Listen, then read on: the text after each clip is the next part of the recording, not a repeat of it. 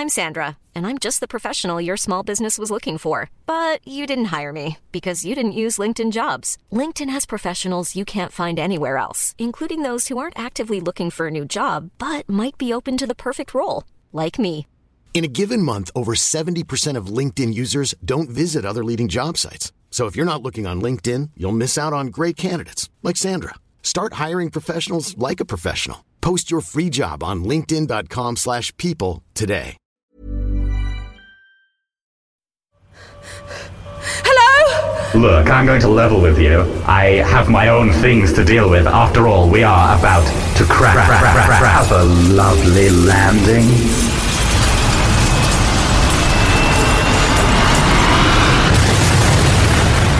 The Orphans, an original cinematic audio drama, is now available. And now, The Orphans Facility, an exciting new prequel series. Catch up with Season 1 with new episodes of Facility coming bi-weekly. The following program is presented by Nerdy Show Network, geeky programming for all nerds across multiverse. All Nerdy Show programming is made possible by the generous support of listeners like you. To learn how you can support this and other fine geek programming, visit nerdyshow.com.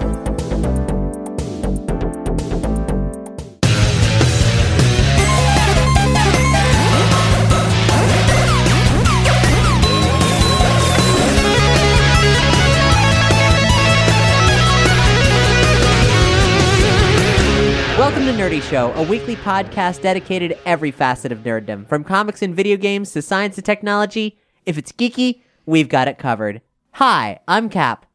I'm Tony. I'm Boar. And I'm John. And this program is going to talk about all the latest things that's been going on in our personal worlds and also things that we personally find relevant in the nerd world. Oh my. Oh dear. Tony, it's been a little bit since you've been on a proper nerdy show. It has been a long bit.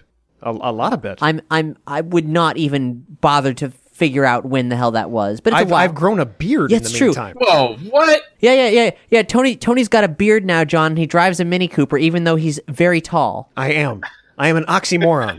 Emphasis work? On the moron. And there's a lot of contradictions about you. Yes, that also. It's not just my Oxycontin addiction and the fact that I'm a moron. What's nude, Tony? Many things. Myself, for one, I have stripped all of my clothes. I was gonna say, I can tell right now. There's only one Tony in the building. Little Tony is safely in bed. He's tucked in right now. I appreciate you giving him a cot to lay on. Let's see if we can coax him out with a little imagery exercises. Or we could skip over that part and talk about the new things. A little. I can't remember the last time I was on, so I bought a house in the last year. Okay. I bought a car, Has which it I really am been driving. that long? I don't know. I don't know. It couldn't possibly have been, but proceed. House is great. Still married. Very happily married. House is awesome. I said that already. Car is awesome because Mini Cooper, despite the fact that I work at a car dealership, I have no interest in cars. There is only one car that has ever captivated me. Captivated me. I am slowly discovering that I am dyslexic. But no, the Mini Cooper is what I have loved, and one just kind of fell into the dealership's lap that made perfect sense for me, so I had no choice but to part with a severe sum of money and take it home. Perfect. Okay. Other than that, been arting as much as I can, been working a whole heap, which, if you'll recall from Cool Runnings, means a lot. I've actually never seen Cool Runnings. Really? Listeners at home, you know what a heap means. A whole heap. Just think of Dougie Doug and you'll understand how much I've been working. But yes, really. Huh, okay. I just, never happened. Sometimes you don't see things that are, culturally significant like Cool Runnings. Sometimes you, I didn't avoid it. I just didn't see it, Yeah, happens sometimes. But I know a lot about heaps too, mainly because scientific progress cannot move forward without heaps. Everybody knows that. Absolutely. Been doing a lot of Tony stuff. Still trying to play video games, watch TV shows when I can. Yeah. Well, we're going to be talking about some of those things on this episode. So. Absolutely. So I won't talk about them now. Well, but I will say. let's say we're going to talk about Spider-Man. Yes. And we're going to talk about... The Dragon Prince. Yeah, the Dragon Prince. The Dragon Prince, the latest show from Aaron Ehasz, the head writer of Avatar: The Last Airbender. I believe he worked on Korra as well. I don't remember. I looked in his Wikipedia. I didn't go to the IMDb, but it did not mention Korra. I don't think he was in... because he went back to Futurama, he may have not done Korra at all. Which, the fact that he was on Futurama for as long... Like, I didn't realize how much of my favorite television shows this guy has been a part of. Which is still only 2, but they're very significant shows to me. They're very significant shows. And I'll... Sneak preview, I liked The Dragon Prince, so I'll tell you why later. Cool. We should also mention something else that you're doing. We talked about it a little bit last episode of Nerdy Show, and that is you did some art for Palette Swap Ninja's live show. Yeah, for Princess Leia's Stolen Death Star plans, which they are playing with a full orchestra. Yeah, so let's just mention that again now, because that's super cool. Princess Leia's Stolen Death Star plans was one of the top 20 nerdy things of last year. It's a full parody record parodying the entirety of Star Wars A New Hope, and also the entirety of the Beatles' Sgt. Pepper's Lonely Hearts Club Band. Simultaneously, it's one of, like, in the short history of human parody, I feel like it's upper echelon. It's a genius pairing. And they are having the opportunity to perform this live. It's as musically complex as the Beatles' original, and unfortunately it wasn't able to be recorded that way because they're just two dudes doing it in their spare time. But now they're doing a live performance, a live album, and a live T-shirt. Yeah, well, the people in the T-shirt are live. And I have it on good authority that Ken Levine of BioShock fame has bought one of these T-shirts. Dope. How's that make you feel, Tony? It makes me feel pretty good. It's pretty fucking nifty. Me and Dan are good buddies at this point. Dan Amrich, half of Palette Swap Ninja.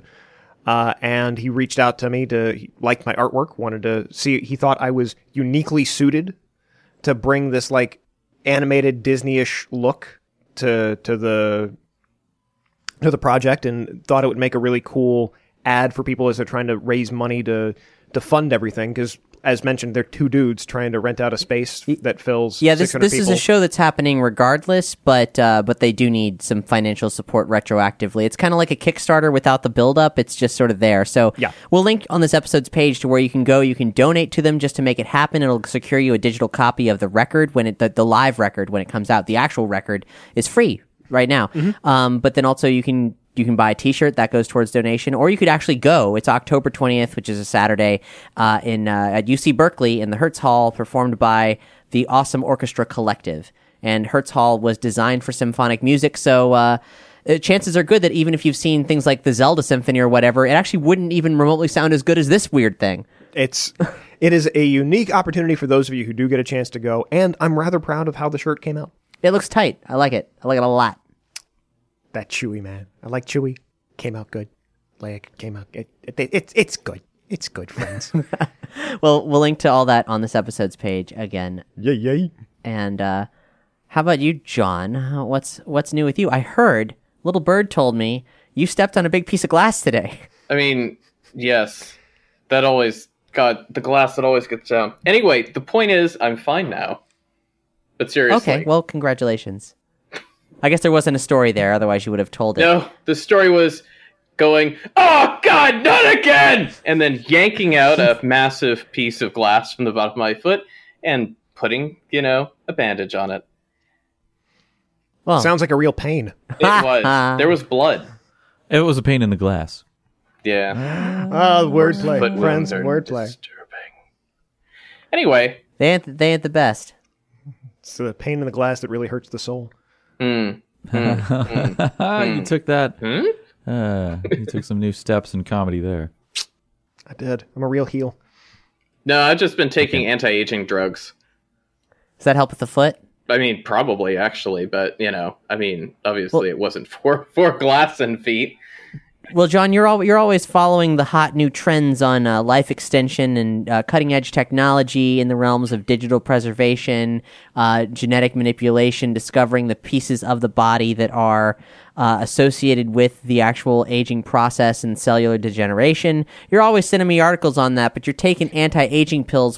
What on earth? I mean, everything's bleeding edge medical science. What on earth do we have now that can actually slow aging? Well, the whole key there is that basically honestly, like, this is the first thing that has actually been really legitimately available and actually backed up with bazillions of papers showing safety and that it actually works. So, okay. Like, I've actually read into a lot of different anti-aging, breakthroughs and pills and whatnot. Because Boar is eternal, Boar is all, praise Boar. Yeah, and actually, I'm currently taking some that have been shown in some of those studies before, but I'm really interested. What is the actual thing that you're taking? Nicotinamide riboside. Ah, okay, I've taken that before.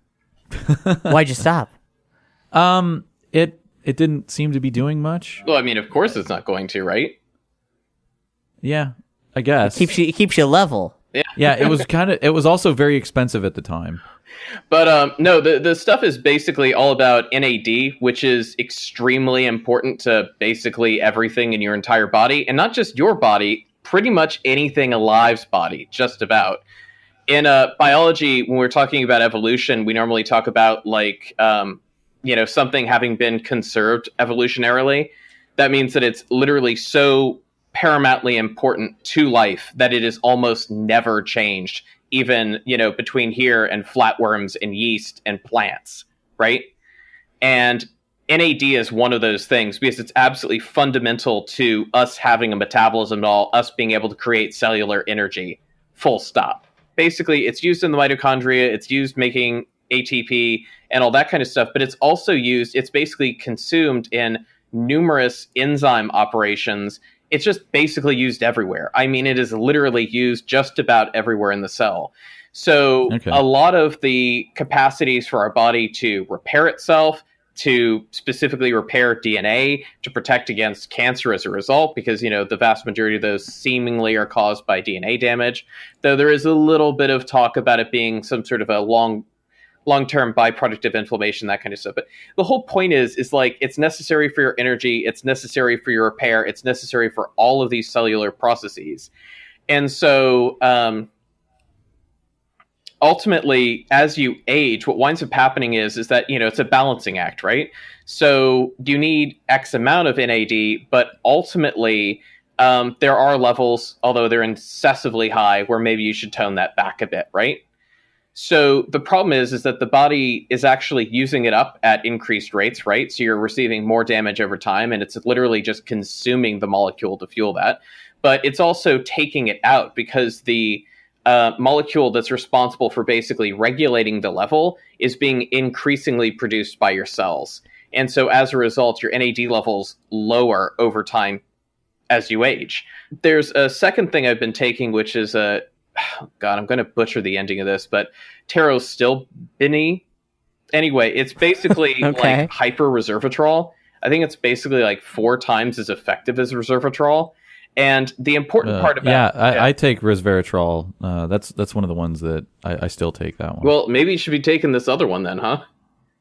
Since it's you're gonna have to hook me up with your sources on some of this stuff, because back when I first started taking some of this stuff, it was just ridiculously expensive, and then I got kind of a lower paying job, and so I kind of paused. But well, and like the whole thing is like, the reason why I'm taking these two is because it's actually the key components behind one of these drugs from, what is it, like Elysium or something? I think it's called like Elysium, Basic.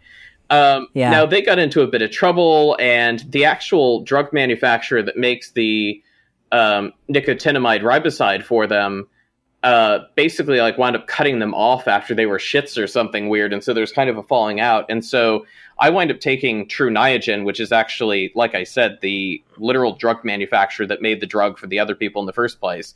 And then I also take this pterostilbene, which essentially means that I'm taking the full thing, roughly speaking. Though I've sort of like taken half of the recommended dose because I'm, of course, like, only a 30-something and not like a 70-something.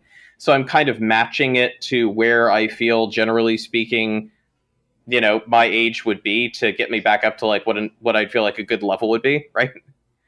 Not overdoing it. But. You're saying that Elysium and Basic are now a lesser product, potentially outright bullshit, but they were at one point legit. What I'm saying is I don't know what their source of the main drug component is anymore.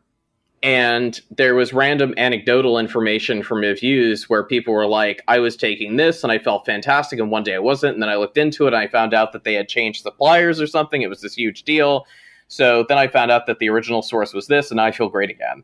So where does someone go to acquire these big named drugs and supplements a la carte? I mean, can we link to those on this episode's page? You have to go to the back alleys and like make deals with rogue scientists. Well, luckily we sell all these nutraceuticals here at nerdyshow.com/nutraceuticals. Okay. I get the money, Amazon, honestly, but whatever. I was unaware that we'd actually started producing vitamins in meat and space. Remember, but vitamins hey, are made out of 100% minerals. That's right. Those are heavy metals. They increase your body mass so that you can really punch through anything. Back in the moon mission, they collected only a whole bunch of rocks and sent them back, and every mineral contains a little bit of the moon. I wash it down with an energy-packed shot of Dilk. That's right. God. Dilk Plus specifically. I actually, I need that extra boost in my life. So I use Dilk Senior Plus. It has the extra bone strengthening nourishment that I need to make sure that I don't turn into a brittle old sack of shit. Yeah, Dilk. It's 100% locally sourced from free-range male dogs. That's right. Don't believe nothing your dog tells you. But so, here's the whole thing, though. This other thing actually creates... No, I'm just saying, seriously, it's crazy. Because, essentially, they actually work together. That's the reason why Elysium made their basic combination with the two, right? It's because the one acts as a fuel source, but the, basically, super resveratrol, we'll call it, actually winds up creating additional... I don't know really what to call them right now. I guess you could say it molecular complexes in the cell that actually do the repair. So the resveratrol-like thing is actually generating more repairing structures, we'll call them, and the nicotinamide is actually going through and providing them fuel to actually operate. So I just wanted to say that, though. That's the whole point. Rat studies... You got to take them together because they work together well. Yeah. Yes. I think the one that I took before was a combo. Yeah, it would probably be basic, and that shit is expensive. Case.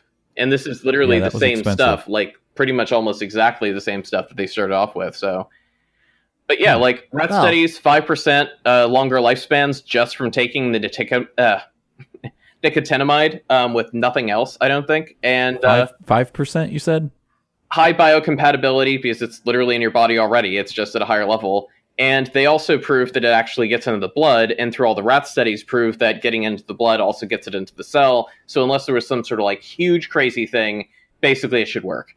And so many animal studies. If you want it to get in your blood, is there a benefit to putting it in your butt instead of taking it orally? I mean, really no, because the whole point is they literally performed a test where they took it orally and it got into the blood. And so I mean, there are a lot of people that do back up just a little bit though. Did you say 5%?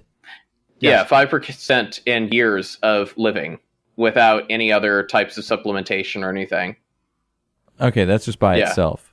Yeah. Okay, so how many percent would you say is added on with the combo, the cocktail that you're taking? That's the whole thing. I mean, literally who the hell knows? It would enhance DNA repair.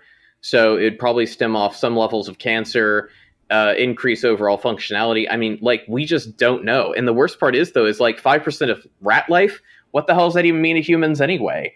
We don't have any comparisons, and we never will, and you'll die before you get those results. You could be the clinical trial.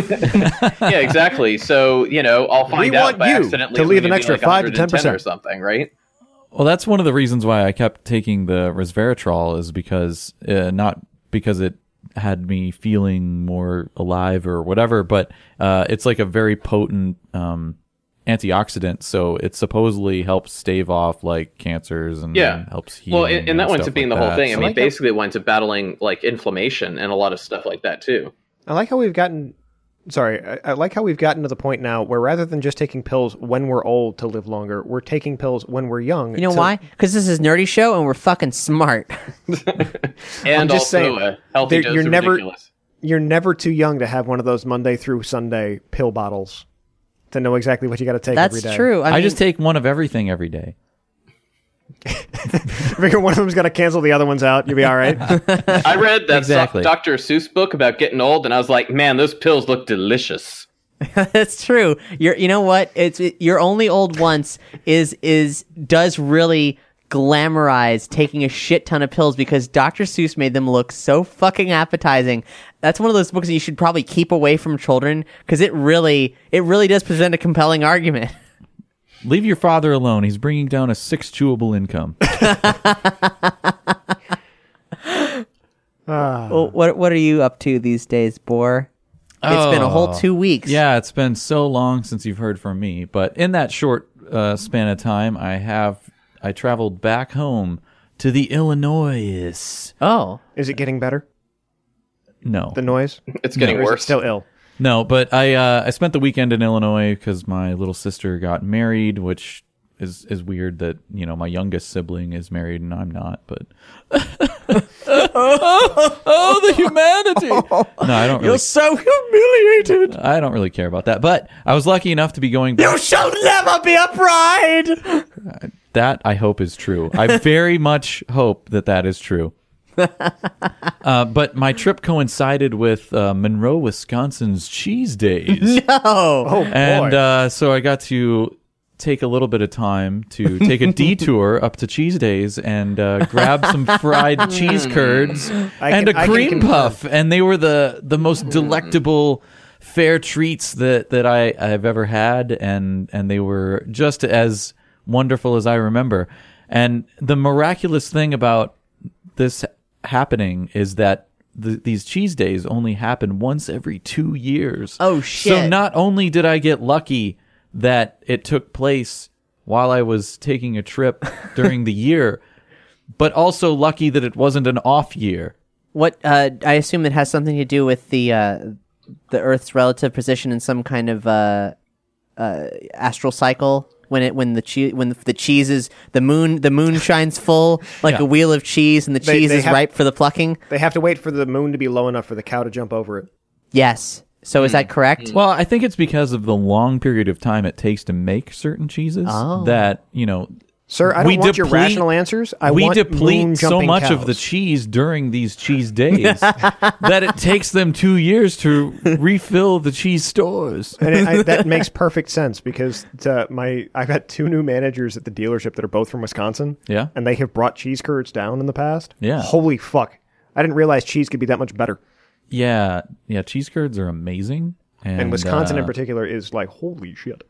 Yeah, if you can get fresh fried ones from like a fair or a festival in the Midwest, preferably at least near Wisconsin, you're going to get some amazing fried cheese experiences. And people are like, oh, is it so it's like a mozzarella stick or something? No, it's not anything like that. And you shut your mouth. You've never had a good fried cheese if that's your only frame of reference. Hey. Don't start shitting on mozzarella sticks now. I'm not shitting on them. They're fine if you're at Fridays and that's all you know. But I've had some that were you much haven't better eaten than any others. good fried cheese yet. Just if that is all. I mean, you it sounds have. like the way I might talk about, say, Swedish chocolate. I now know the difference from experience, and there's a very severe difference. You mean Swiss? Swiss. Why did I do that? I don't know. I don't know. because the Swedes were there. It's a long day. Swiss chocolate, not the lesser known Yes. delicacy, the Swedish chocolate. And now you We know call it why a I Swedish said. fish in them. Now you know I asked for you to bring me back some because I've had it before, and once Yeah. you have a taste for it, you want more. Yeah. Here's what's going on with me. My already busy life of wheeling and dealing 2 podcast networks and trying to finish the Call of Cthulhu Mystery Program for a debut sometime in October. I'd really love to tell you exactly when, but fuck, I don't know yet, and I can't commit to a date because there's all kinds of things going on. Well, we're also got another added complication in that we're doing some plumbing here at the Nerdy Show studio, which is also my home. But a brand new thing that's happened is that we actually had the opportunity to buy the home that Nerdy Show is recorded in. Hooray! Yeah. So that we have a truly permanent recording facility. I guess we've had it for the past 6 years, but now it's official. And that You put a ring on it, huh? We sure did. But Plumbing ring. we bought it as is. Our landlord, I won't say that he was a particularly negligent individual, but he loved to cut a corner or two, and so the house has a three, lot of or things that need 4. doing. let's just go ahead and say it was somewhat negligent. Anyway, we're repiping the entire house, and I just found out this afternoon, just an hour and a half before recording, that I'm gonna have to vacate my office, the epicenter of everything I do. Get all that shit out of there, all the mountain of comic books in the way, all the books, the bookshelves, and of course my desk and everything associated with it. Got to get that out of there tonight for a bright and early session tomorrow, where they're gonna tear a bunch of holes in the wall. Everything's pandemonium. So hey, folks, fingers crossed. Wow. Cthulhu's chugging along. I feel very enthusiastic about it. We will definitely be out in October. I can't say when. October 31st at 11:59 p.m. I really fucking hope not, but we're getting it through. Hopefully soon we'll be able to confirm some actors who will be subbing in for NPC characters. Is it Nicolas Cage? Tell me it's Nicolas Cage. No, he's busy with an amazing looking movie called Mandy right now. Everyone should check out the trailer for Mandy. It looks incredible. Have you seen it, Tony? I have not, but I also know he's playing Spider-Man Noir in the upcoming the Spider-Man Into the Spider-Verse movie. Yeah, I'm excited for that too. Mandy's a weird horror film. Check out the trailer. We'll link to it if I remember to link to it. Okay, bye. Understood. But here's the other thing. There's all kinds of. Look, my life is crazy, but it's also there's also a lot of. So there's so many good things happening that it's hard for me to. I feel shitty if I ever complain about anything because everything's actually pretty rad. I'm doing really cool work, Yeah, you're fulfilled. It's a give and take relationship, and I'm really stressed, and I just want to go to sleep right now. But hey, we got a show to finish, so let's do that. Hooray! But I had a bucket list opportunity recently to speak with one of my favorite people in the whole world, an artist whose work has influenced me in really profound ways. Far more than most, honestly, and that's David Byrne, the former front person for Talking Heads. What? He wrote and directed my favorite film of all time, True Stories, which if you've ever seen me speak about Earthbound in any capacity, I always inevitably mention because the two are very similar to each other in their bizarre, funny portraits of Americana. And True Stories has been the most aside from my affection for it, it's the film that I know that's been treated the worst by DVD distribution and so on. It has literally it has a menu, but it's not really a menu. Its menu is a Warner Brothers logo and a button with crunchy edges that says play all and scene selection. Oh dear. It's been budget released forever. Anyway, it's an incredible film. I highly recommend it. And here's the good news. All of my hopes and dreams come true. If you folks have heard my solo episode from December where I interviewed Barry Levinson about his 1992 film Toys, these films are relatively of equal importance to me in a lot of ways. Mm-hmm. And everything I talked about how Toys deserved a Criterion edition, and all the things I want from it. There's so much more to do there. Well, True Stories has been, it's had the bare bones Laserdisc release, it's had a bare bones VHS release, because what else is there? But and the DVD release is is a fart in the universe. but it is getting a Criterion release with deleted scenes, old features that I've never seen before, new features that are new, so of course I've never seen them before, and a complete score/soundtrack. Every piece of music that's in the film. One of the collections of music was only released on vinyl and cassette. A bunch of more of it was never released at all, though it was supposed to. But the film was barely a blip on anyone's radar when it came out. It was totally forgotten. So this is it's like one of those dreams you have where that's based around a product that you might want. One time I dreamed about a Ninja Turtles action figure I really wish existed. Yes. And then I woke up and it was like, damn it, in the grand scheme of things, this doesn't matter. It's just an action figure, but gosh, it'd be so cool if that existed. Mm-hmm. This is every hope and dream I could ever have about my favorite film of all time is happening with this Criterion release coming out in November. Do you need one of us to pinch you just to make sure? Trust me, I've done it myself enough, but I spoke with David Byrne about this. That is awesome. And the interview is debuting in text and podcast form in November. It's embargoed to then, but I did have a really special moment that, much like that one time I interviewed Phil Collins about that one time he scored the theme song for a game show in Miami Vice and played that here on Nerdy Show, I wanted to share a little teaser for everybody. I don't know what podcast this is going to debut in. I think probably Consequence of Sound's titular Consequence of Sound podcast feed is where it's going to end up. Mm-hmm. Well, we'll let you know when it happens. But here's a clip of a very special moment that, well, I'll let it speak for itself. The film has an ending title card, which reads, "If you can think of it, it exists somewhere." And I was curious where that came from, ending the film with that buried little message there, if you recall what that was all about. Now, of course, I can't remember. It sounds like something I may have written down somewhere on a Post-it note or whatever. And Tibor Kalman, who was doing the end credits and the titles and all this stuff, saw it and said, "Hey, can we put this in here? Can we use this?" And it sounds like one of those things. It's not too dissimilar from the internet rule, Rule 34. Are you familiar with that? No, what's that? That's if you can think of it, there's porn of it.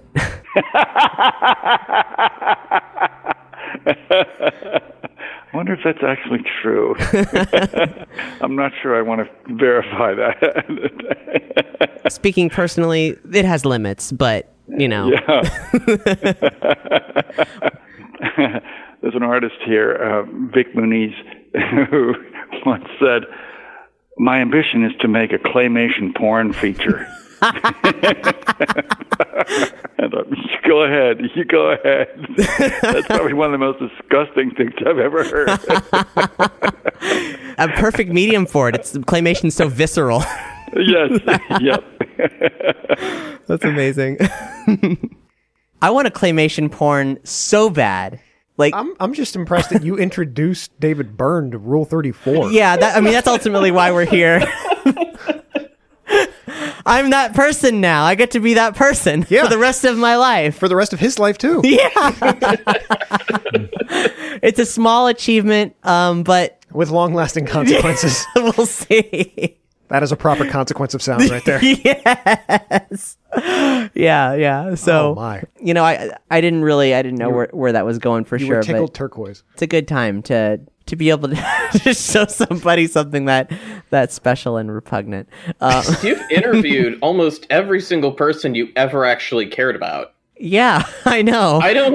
What are you even going to do now? I don't know. I'm going to start an interview series where I use various medium techniques and Ouija boards to interview David Bowie and Robert Palmer and all the people I missed out on. Either that, or in the interest of balance, you got to go interview people you hate. You just need to find that mirror from Gulliver's Travels with the blood and whatever. What? I don't remember that. Oh, yeah, it was one of the weird chapters, from... I think. Is that it's blurring together with something else? Anyway. There's also the mirror from the new Beauty and the Beast movie, because that just seems to be, hideously overpowered. Does it allow you to summon people from the ancient times? It does. Yeah, basically, from what I hear. Wow. It's a fucking time machine. It is. No, I'm sorry, it wasn't the mirror. It's a book. Oh. He has a book that's able to just let's go to Paris the night your mom died. Because that was a thing in the movie. I'm sorry, Beauty and the Beast? Yep. What? But let's not talk about a movie that's 2 years old. Let's move on to the future. Let's move on to Spider-Man. Let's talk about Spider-Man. Spider-Man is so fucking good.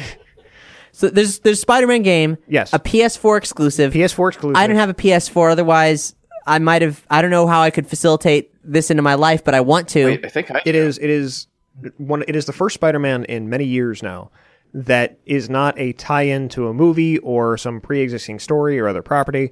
It is a completely unique take, and it's open world. It's a new story featuring characters, both old and somewhat new, brand new designs and new takes on all the characters within the Spider-Man universe that both pay homage to the history of the character.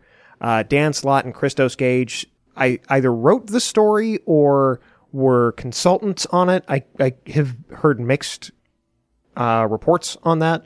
But developed by Insomniac Games, who did Ratchet and Clank, Resistance Fall of Man, and Spyro the Dragon. Yeah, I mean, watch any video of this game. I remember the first one that came out around E3.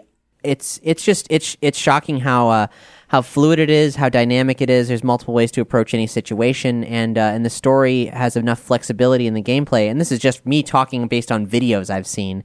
That there's just there's so much there. And if you are a hardcore Spider-Man fan, you're going to see stuff that you've never seen in the video game medium before, and probably maybe even like some dream Spider-Man moments. Like, for example, I was really thrilled to see that Mr. Negative, one of the newer Dan Slott creations, is in the game. Is a central figure in the game, no less. As if you've seen the trailers, the Sinister Six show up with new designs, and while not necessarily as compelling as Michael Keaton's take on the Vulture is here, and he is awesome. It's fucking good. I think Spider-Man games have always had a really important place in the history of open world gaming.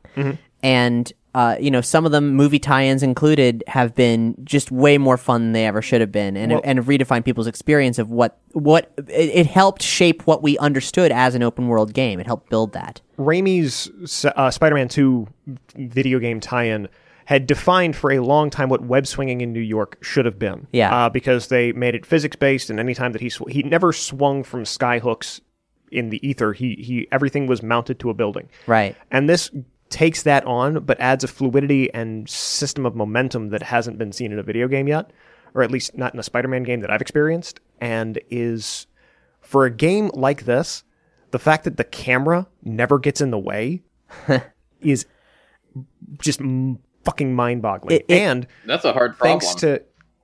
And it's marvelous. There are things from the game that are great. First and foremost, being Yuri Lowenthal as Peter Parker, Spider-Man. I did not realize Yuri was doing that. That's amazing. It is apparently a dream project for him. Well, I bet anyone who's as quick-witted as somebody like him, Spider-Man's at the top of your list of franchise characters I would like to be someday. And he does an amazing job. I have always liked Yuri Lowenthal from before we had an opportunity to interview him, and especially after we had an opportunity to interview him all those years ago. He sells this character. He disappears into Peter Parker. Mm-hmm. This isn't Yuri playing Peter. This is Peter Parker, and he's fucking fantastic. You also have one of the most entertaining takes on J. Jonah Jameson that I have seen in media recently. That's interesting. That's a really high bar. He is an Alex Jones type character. Oh no! Wait, is he as he's presented in the comics these days? Is he on Fact Channel? Yes. Oh my God! He is on Fact. He has his own podcast. Of course he does. You are subscribed to it, and he will have. Oh, it's marvelous. Oh no! There are two small touches that are great. Peter Parker, Spider-Man, has a Twitter account or a Twitter facsimile account that you can check throughout the game that reacts to the things you do in the game. Uh-huh. And there is also J. Jonah Jameson will come up with new episodes that react to what you're doing. And it'll either be like him interviewing somebody trying to pick apart who Spider-Man is, and then being like, no, Spider-Man didn't cause the bus crash. He saved my mom from it. He's a hero. And he's like, we're having a bad connection.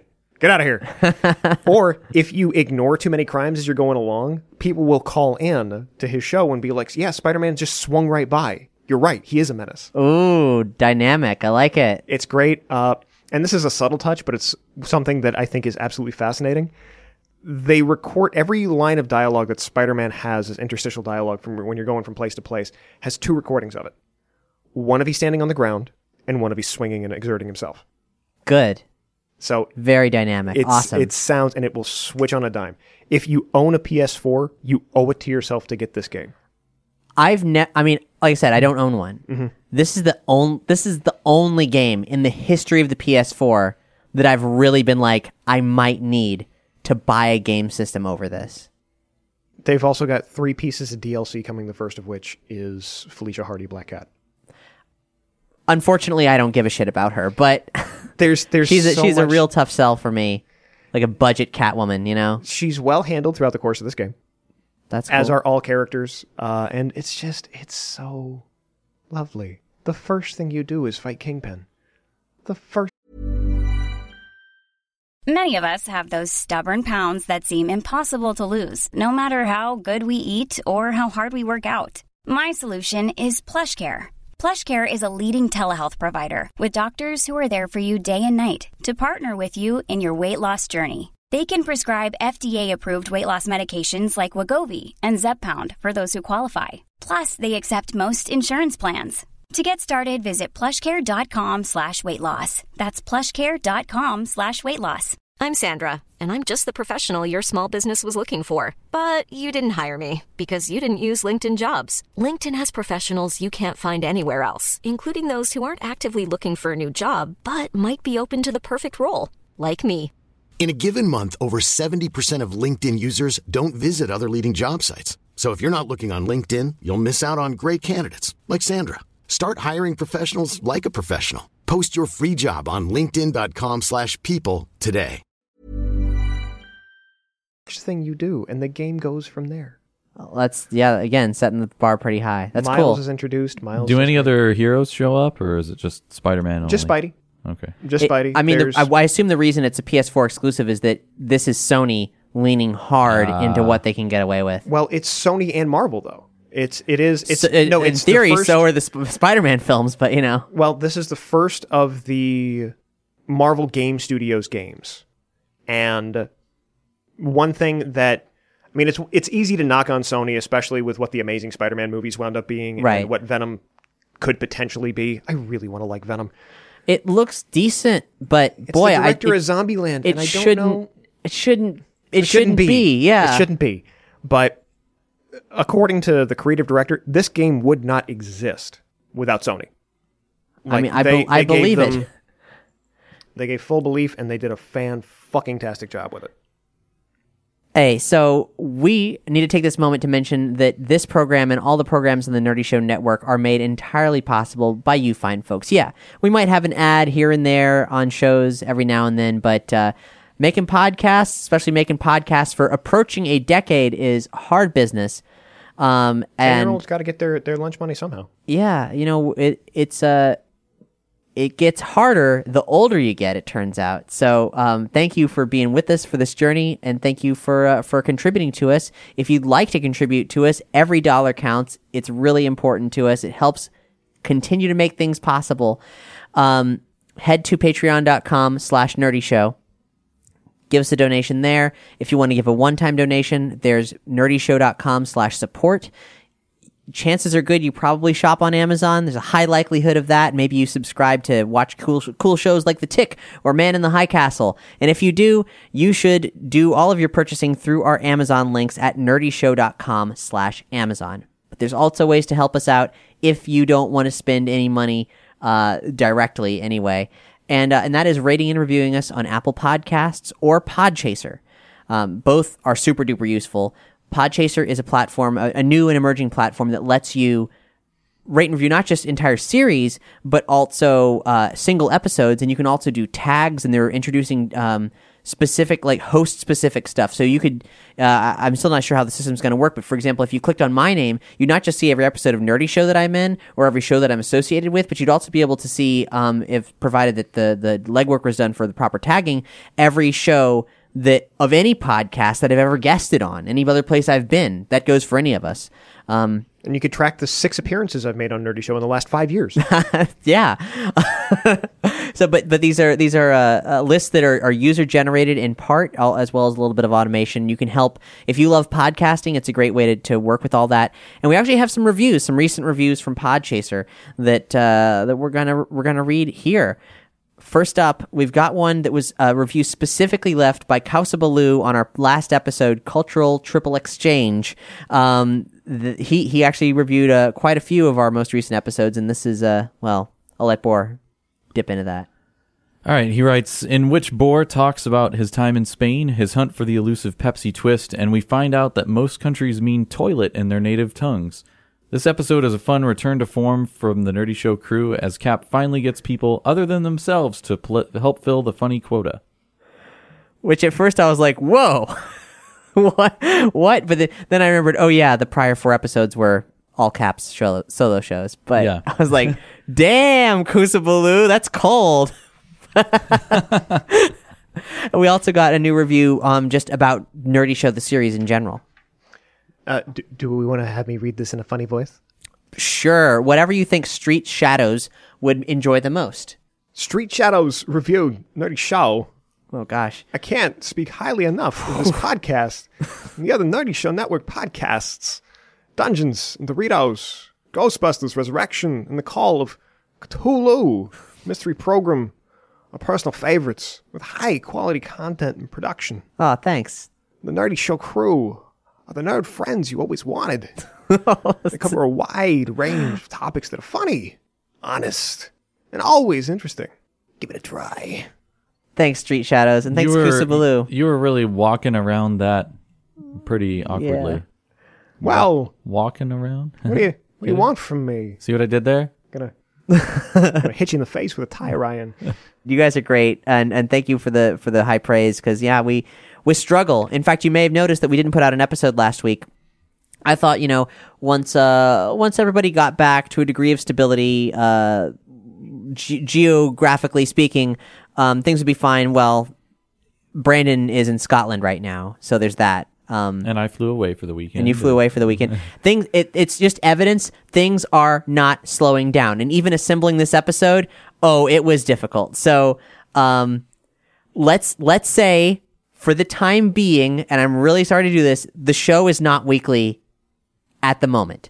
This is an every other week show now, and maybe other episodes will happen. Hard to say, because there's so much happening right now, and my responsibilities are stacking. So I want to be regular. I want to be expected, and we definitely don't want everybody to get less value out of Nerdy Show. But and I mean, everyone wants to be regular. Nobody wants to be constipated. Yeah, I actually, I've turned to steel cut oats. I've been eating a lot of steel cut oats, and that increased my fiber intake. That's some old man logic right there. Yeah. Personally, I like adamantium cut oats because they're fictional. Mm-hmm. So you're saying you don't like oats? Yes. That's too bad. Fuck them Quakers. Well, all right. Also want to give a shout out to Kutsushita, who gives us a generous one-time donation once a month. Very, very big, very hefty. Kutsushita, thank you very much. Anyhow, let's move on to some cool shit that is hopefully forthcoming. Well, at least one thing is. We've talked in the past a lot about Don't Hug Me, I'm Scared, a really brilliant, disturbing, complex voyage into puppetry and mixed media video art on YouTube. If you've never checked it out, brace yourselves. You can watch all of them in one sitting, and you should. It's a ride. Yeah. It's a ride you should take. Would you say it's a ride you should take, Tony? I would say that. I kind of regret that I did, but also I feel like I needed to, and I have not, It sticks with you. Yeah. Like plain white sauce. Plain white sauce will make your teeth go gray. Look, if you want to have digital style, then you need to check out this very Lynchian yet extremely colorful Not for Children show. Yep. And there's some exciting news coming down from the pipe from Don't Hug Me, I'm Scared. Yeah, they have created a U.S. TV version of the web series. I presume that either means 15 minutes or half an hour long, which is crazy. These shows are... Don't watch me as a show. The fact that they last traditionally 5 to 10 minutes? Tops. And the ones that last a long time, it's horrifying at 5 minutes. They go some weird places when you get longer than that. Yeah, I'm so... surprised, honestly. I did not think that they were going to do. I thought the creators Becky Sloan and Joseph Pelling were gonna probably move on to something else. Yeah, I thought we were gonna get maybe something new. Yeah, something built for a different format, perhaps. Not that we would get more of what I already like, even bigger, and produced by big time American money, Turner Super Deluxe Studio and Conan O'Brien's Conoco. And Conoco, man, has greenlit some phenomenal projects. For example, Eagleheart. And more recently, what's that show everybody likes that I haven't seen yet? Final Space. Has anyone seen that here? I haven't seen that yet. I haven't seen that either. I feel like somebody recommended it to me recently. Yeah, it's been recommended a lot. Okay, noted. Yeah, so anyway, there's no word on where it's going to be yet. I feel like there's a pretty dang good chance that it's going to be Adult Swim, but they're not the only show in town anymore. There's lots of places for weird shit projects to live on actual networks, but as well as streaming. The spec pilot has been produced, and they're shopping it to streaming cable networks. But yeah, what I love is I love how this little thing has snowballed over time. This was very cult at one point. Oh yeah, but within 24 hours, the preview video that they posted for this, which is called Wakey Wakey. It's just a very short video. Don't expect much from it, just to see that, wow, the production value went way up. It got 1.6 million views in 24 hours. Fuck. This is not a cult show anymore. This is a authentic phenomenon. Well, don't hug me. I am scared. And in terms of cult phenomenons that also moved a lot of product that I love, also was Lynchian. Interesting. This next announcement is I saw it and was so, I knew you'd be excited. Yeah. Everyone did. In fact, it was posted multiple times and I was tagged in it quite a bit. Alan Wake is getting developed for television. Alan Wake was an Xbox and PC exclusive, very narrative-driven mystery action game. By Remedy Studios. Though, with Alan Wake becoming a TV show, isn't that just Twin Peaks? That's a very valid question, and one that's been brought up a lot in conversation, because Alan Wake was developed and came out long before anyone ever thought there was going to be more Twin Peaks. So what does Alan Wake look like? Alan Wake was built for a world that was never getting a third season of Twin Peaks. So what does Alan Wake look like being created in a world that has that? I don't know. I feel like we've been sleeping on it, but it's time to wake up.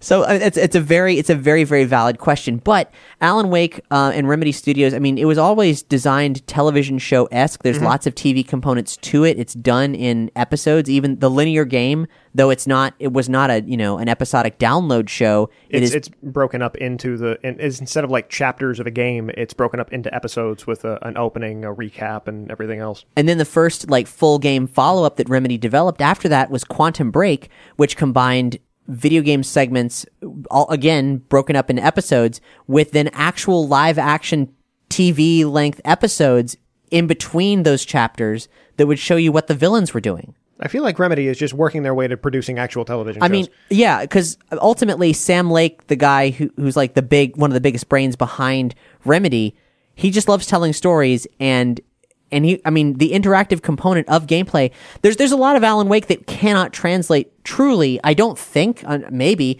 into television. Like the feeling of isolation as you wander through the woods with nothing but a flashlight to save you, because in the world of Alan Wake, I suppose I should back up in case no one's familiar with it. It's based on it's kind of the idea of what if Stephen King found himself in a situation where his words were coming back to haunt him, and there was bigger mysteries. Literature became powerful, and he became a conduit for dark forces trying to interfere with his world, because creativity holds so much power. And so there are certain places in the world where the rules of what reality are don't operate the same way.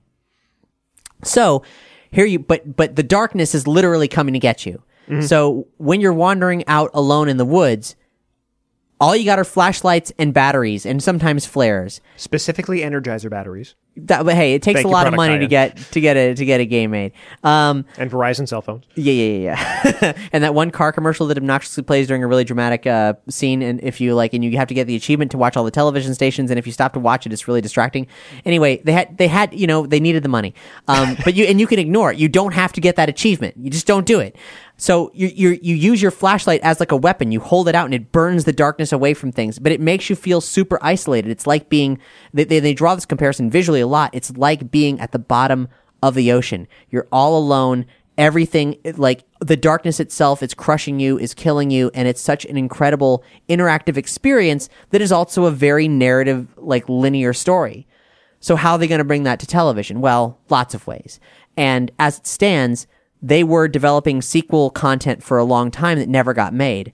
So they have a much more mapped out that can expand all of the central characters into, naturally, stuff they've already done to naturally expand it into what would be required to make a television show. Sam Lake is very close to the production. He's executive producer of it, and the showrunner and writer for this is Peter Calloway, who more recently has worked on Legion. Okay. I can't imagine a more perfect marriage than someone operating in the most cerebral television show on network television. Mm-hmm. And also Cloak and Dagger, which I haven't seen, but I've heard good things. Yeah, it seems tight. So they're not going to tell a story that's lockstep with the game, they've said, but they also said we'll be expanding the lore of this crazy and dark universe and diving deeper into certain aspects of it that will then further than the game ever did. And there's also they hold out hope there might actually be future games. Maybe things could be tied in some way, but that's all still very TBD. Well, excellent stuff. That is very exciting shit. I'm so psyched. Dragon Prince, Tony. Dragon Prince. I haven't seen it yet. It looks good though. 9 episodes, all dropped on Friday. What's the length? 30 minutes? Between 25 and 30. Okay. 25, 30. You can binge it in an afternoon, and it's very easy to do so. In the wake left by Avatar The Last Airbender and Korra, there are a couple of shows that have shown up that are almost successors to it. One being the new Voltron Legendary Defender, because that's also done by Studio Mir, that did a lot of the Korra animation and a lot of Avatar animation as well. But never quite had the same feel in terms of its story. Sure. I mean, this is the plight we came up with when we conceived Lightning Dogs, is that dramatic, all-ages animation is not something that most studios feel comfortable greenlighting, so there's just not a lot of it out there. And it's a tough rope to walk, just because it's a tough line to walk, I should say, because you have to be able to balance humor and a heavy storyline. You know, you've got Avatar did it very well because you have a 12-year-old protagonist that simultaneously has to deal with the genocide of his people and the fact that he wants to ride on penguins. Uh-huh. You know, but it works. It works because it hits that tone. And in watching The Dragon Prince, like I had seen that it was coming. I wasn't necessarily super enthused about it, especially with early trailers. The animation is done in this like pseudo CG way. It's a CG show, cel shaded. Yeah, so it's, if you've seen trailers for Star Wars Resistance, it's not too dissimilar from that. It actually looks a bit better. But it's very choppy, particularly during dialogue scenes. And the trailers didn't sell me. But it was from Aaron Ehasz, who was the lead writer on Avatar The Last Airbender. And I figured, you know what? I've got some time to kill. Me and my wife were laying in bed. Let's go ahead and give it a watch. And before I knew it, we had watched 4 episodes. It does an excellent job. It's set in a fantasy world. The intro to it is actually very similar to Avatar because it talks about how they're, instead of, you know, the 4 nations and their bending, it was the 6 different core elements of magic. Mm-hmm. The sky, the earth, the stars, the moon, this, that, the other thing.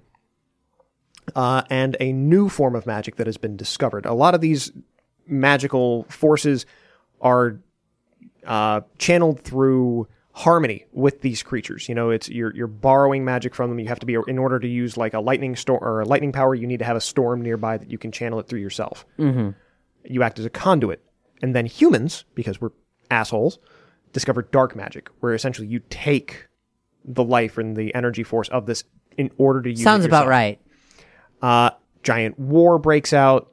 The line is held, essentially, during the course of this centuries-long war by the Dragon King, the Thunderbringer, who is a lightning elemental dragon. He is killed, and his son or the dragon egg, his heir, was thought to be destroyed. Enter these 2 young princes who form an uneasy alliance with an assassin that was sent to kill one of them. These are the two princes, play spin doctors. No, I caught it afterwards. And if one of them wanted to buy you flowers, just go ahead then. But these 2 princes, one of whom is a step prince, meet up with an assassin who was sent to kill their father. They discover this egg is around, so they go out to try and end the war on peaceful terms. And a lot of the same tropes from Avatar are there. You've got adolescent protagonists. Mm-hmm. You've got I wouldn't say cute, but an animal companion that goes along with it, and a good balance of like legitimately heavy topics, because we're introduced as there is an assassination plan for the king, and one of the princes is able to identify that this is coming. And he's having very real conversations with his stepfather about the fact that his stepfather is likely to die. And he's like, we need to figure this out. And it's done in such a real way. Characters, both good and bad, have multi-layered motivations. It is engrossing. It is compelling. The animation is gorgeous. And it's funny because I had a very similar reaction to Avatar when I first started watching that. When I first started watching Avatar, the animation seemed choppy. It seemed like it was trying to ape something that it wasn't, and it didn't sell me. But over time, as you continue watching it, and you start learning some of the idiosyncrasies of the way that they animate Avatar the characters. It's a tough sell for people who haven't seen it before because it's not great when it starts. It doesn't seem it anyway. Yeah, all of it is world building. No, but the first season, when you get to the end of the first season, first off, you've seen just how gorgeously those backgrounds have been painted. You've seen the way that the world plays and how things are set up and the characters all work together toward this one overarching plot that, while it isn't shoved in your face, is always there in the background. motivations seem at least clear to me. The characters themselves bounce off of each other very well. It's so natural. The actor who played Sokka in Avatar is here as one of the two princes. Cool.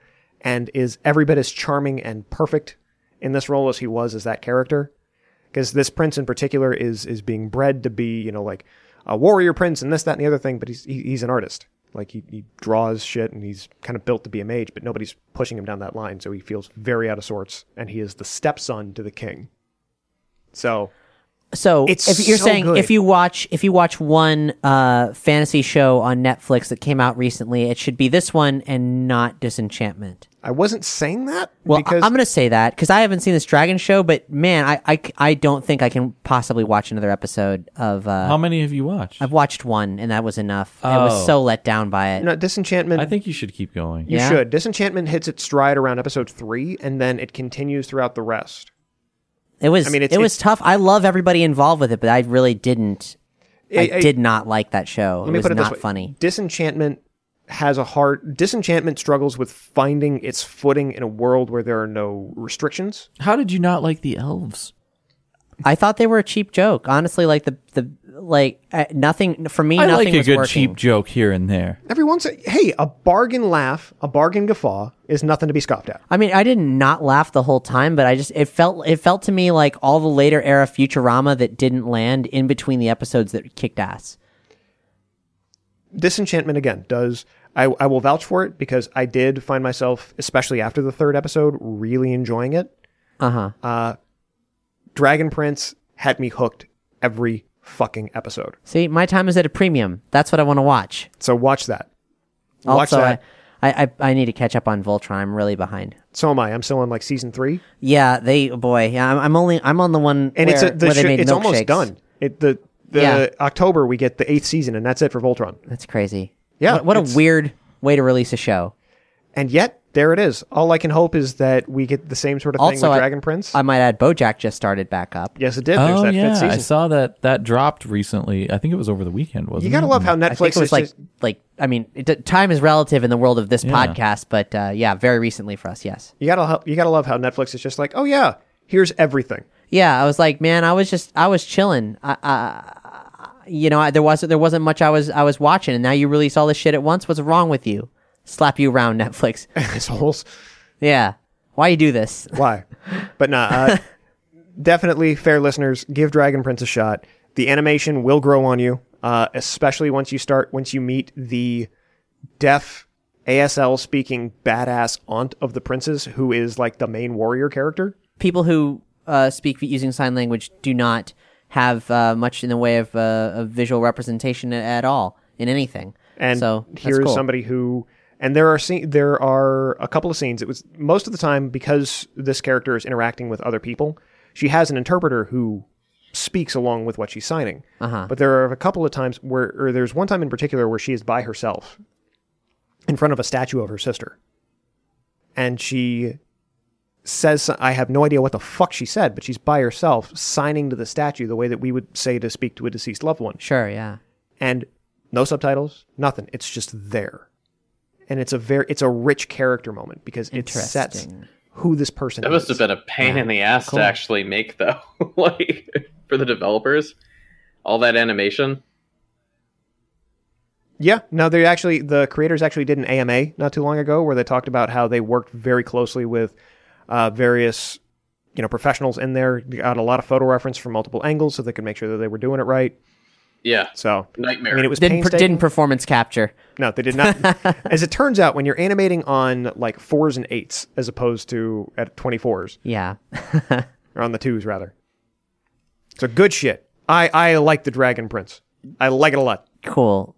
Well, I think we've got one more big topic to discuss. And John, I mean, we've already touched on a little bit of science thanks to your human experimentation with your own body.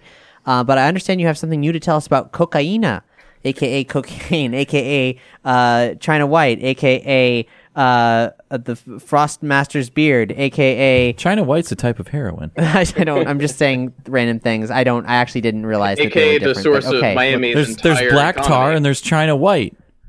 You can tell I don't work in Vice. I haven't used street drugs. I've watched a lot of television.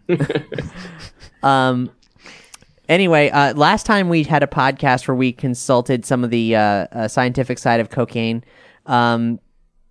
Inexplicably, that episode entitled "Feed Your Brain with Monkeys and Cocaine" or "Boost Your Brain with Monkeys and Cocaine." That was it. It's inexplicably got a bunch of hits. So yeah, talking about cocaine's good for us. Let's talk about cocaine some more. So like a couple of years back, there was talk about making a cocaine vaccine, and any of the stuff with that. Whoa. Wait, what? What? Are you getting vaccinated so you don't catch cocaine? Are you getting vaccinated it with basically cocaine? makes you immune to the Absolutely. effects of it, so that you Why would you want that? Why would anyone because need you're that? a drug addict, and they're going to force you to get clean. Basically, the end result, of course, was Now, quite bad because people would still try to get high, so they'd basically blow $1 bazillion to try to get enough to do it. Well, no, because the body's actually processing it so quickly and destroying it essentially that they don't. They just waste all their money. Now, would the body work extra hard, and would that cause you to lose weight?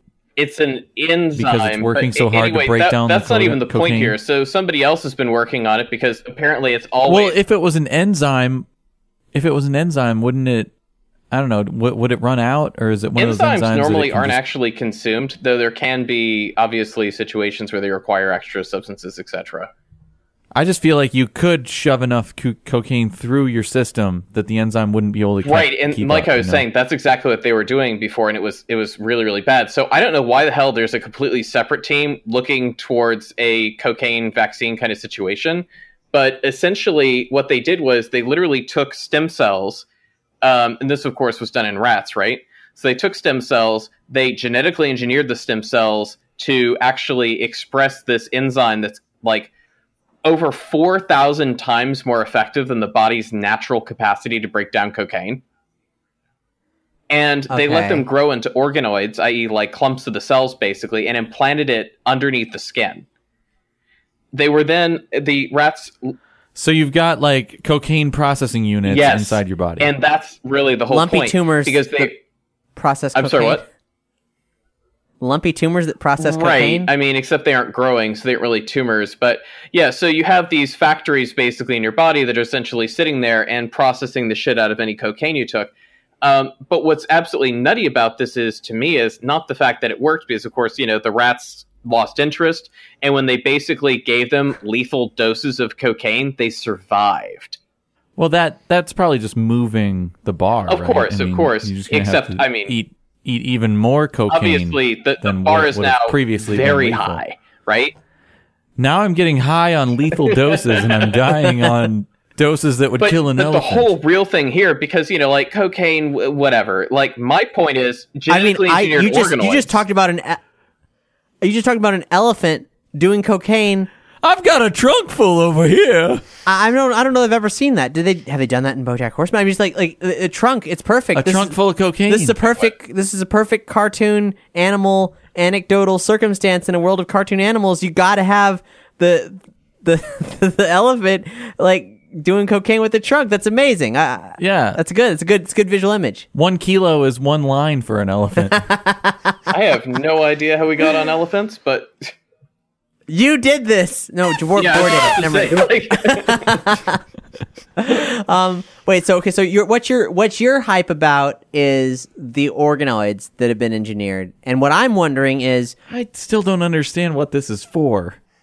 I mean, like, medical cocaine has a lot of practical applications for normal people who aren't addicted to cocaine. So I guess you want to take drugs to not be addicted to cocaine. Well, I mean, medical cocaine is it's not even a thing to get high. It just basically opens up the sinuses so they can perform surgeries or look at stuff, etc. But if you're immune to cocaine, then you can't do that. Well, actually, I'm not 110% sure. That is a little bit of a weird thing. I mean, I think that's pretty instantaneous, so it might actually not have time to react. And in addition to that, the nose... Well, anyway, not relevant. My whole point is these organoids. All right. Tell me about the organoids, John. Tell me about them. Genetically engineer little fucking weird-ass organ factories and inject them into your body. That means you can have it produce arbitrary compounds. What arbitrary compounds do I want them to produce, Antivenom, hormones, I don't know, healing factors practically. You could make them glow. Nicotide, riboside, and resveratrol. Yeah, you can make them produce resveratrol or compensate you for could levels have of NAD. You could have anti-aging little tumors. You basically have fucking drug factories in your body then. So you could literally have them manufacture whatever. Oh my god. What about, I mean, ironically, you could have them make cocaine in your body. Now that's the type of innovation that I can get behind. But no, that's great. I mean, because you're right. Like, yeah, insulin. Holy cow, if that's possible. And then what's like the anti-aging stuff. And for me, like, if I could be constantly, if my body could actually be producing the estrogen that I'm not able to biologically make and have to rely on pills, that would be amazing.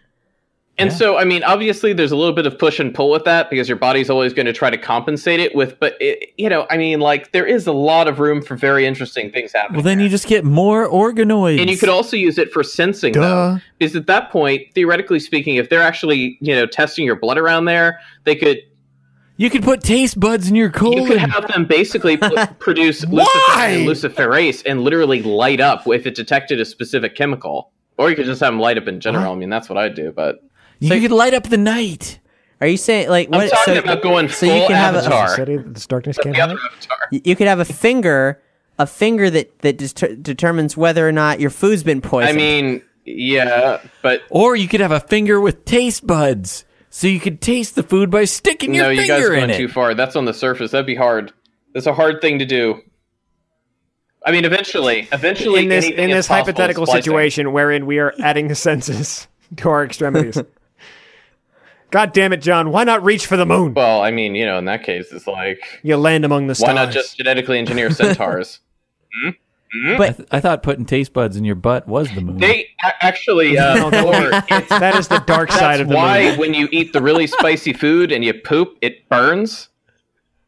There's actually nerves down there that are very closely related to taste buds. Yeah, that is true. There's nerves down there. Yeah. You'd think. Anyhow, you are welcome, Tony. It's a shitty sensation.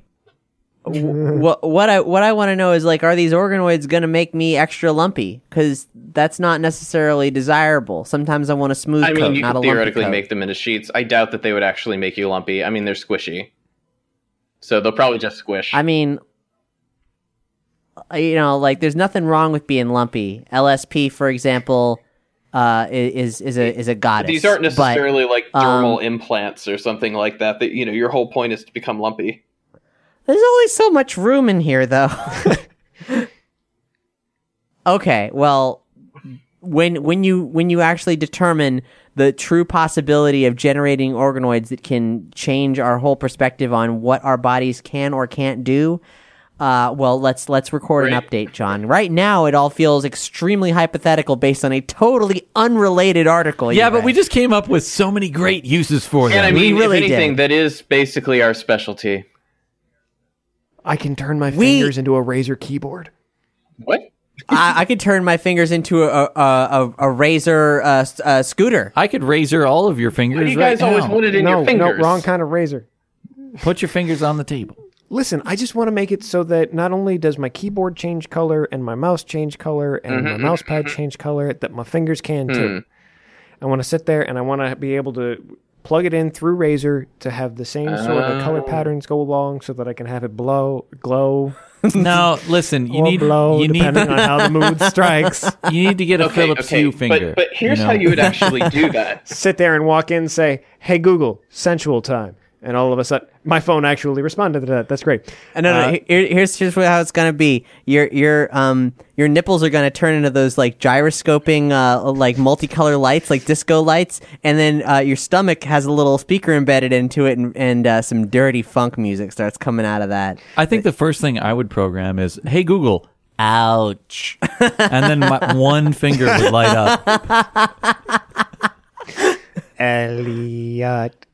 Ouch. Sorry, John, we derailed you. What again. I was saying was you actually could make it theoretically change program, assuming that it had all the programs in its DNA in the first place, by theoretically popping a pill, and then it would basically detect that, here's this chemical that's really weird but otherwise biocompatible, and that would act as its signal. So, I mean, like, that would actually be something that would be possible.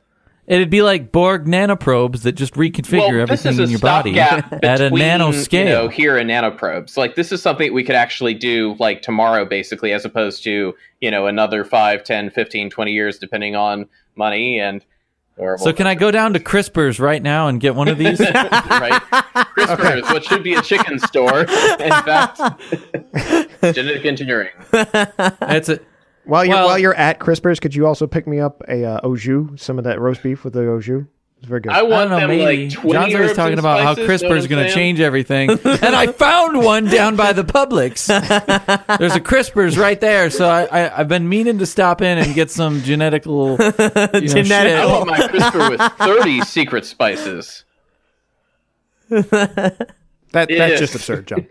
Well, we've prattled on long enough. I will leave you with a very, very short fragment of a dream that I had. Some details that I woke up with, which I think was I don't know what to dreaming. I dreamed about a remastering of Super Mario Land 1 and 2 that came with bonus worlds.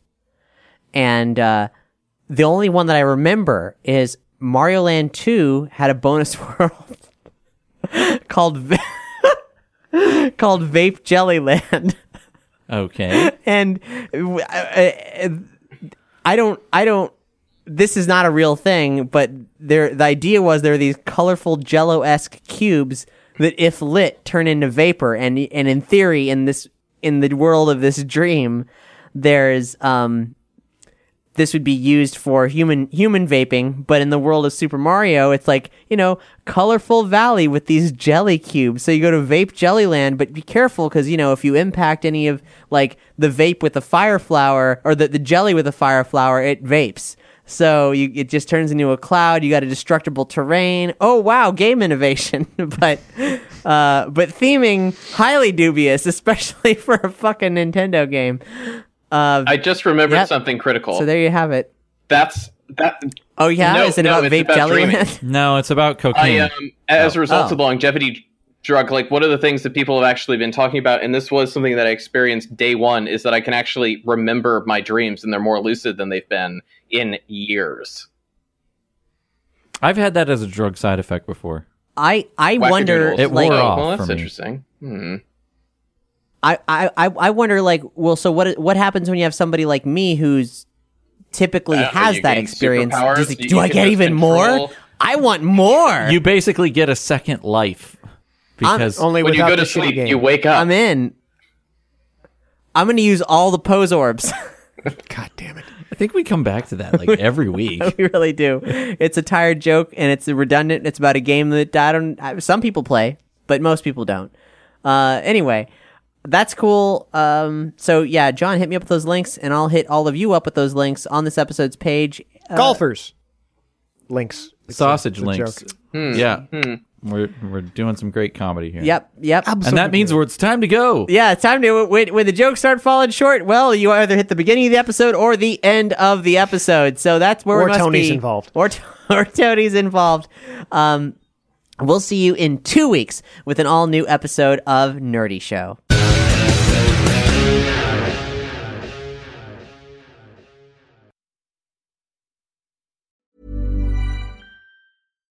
Hi, I'm Daniel, founder of Pretty Litter. Cats and cat owners deserve better than any old-fashioned litter. That's why I teamed up with scientists and veterinarians to create Pretty Litter. Its innovative crystal formula has superior odor control and weighs up to 80% less than clay litter. Pretty Litter even monitors health by changing colors to help detect early signs of potential illness. It's the world's smartest kitty litter. Go to prettylitter.com and use code ACAST for 20% off your first order and a free cat toy. Terms and conditions apply. See site for details.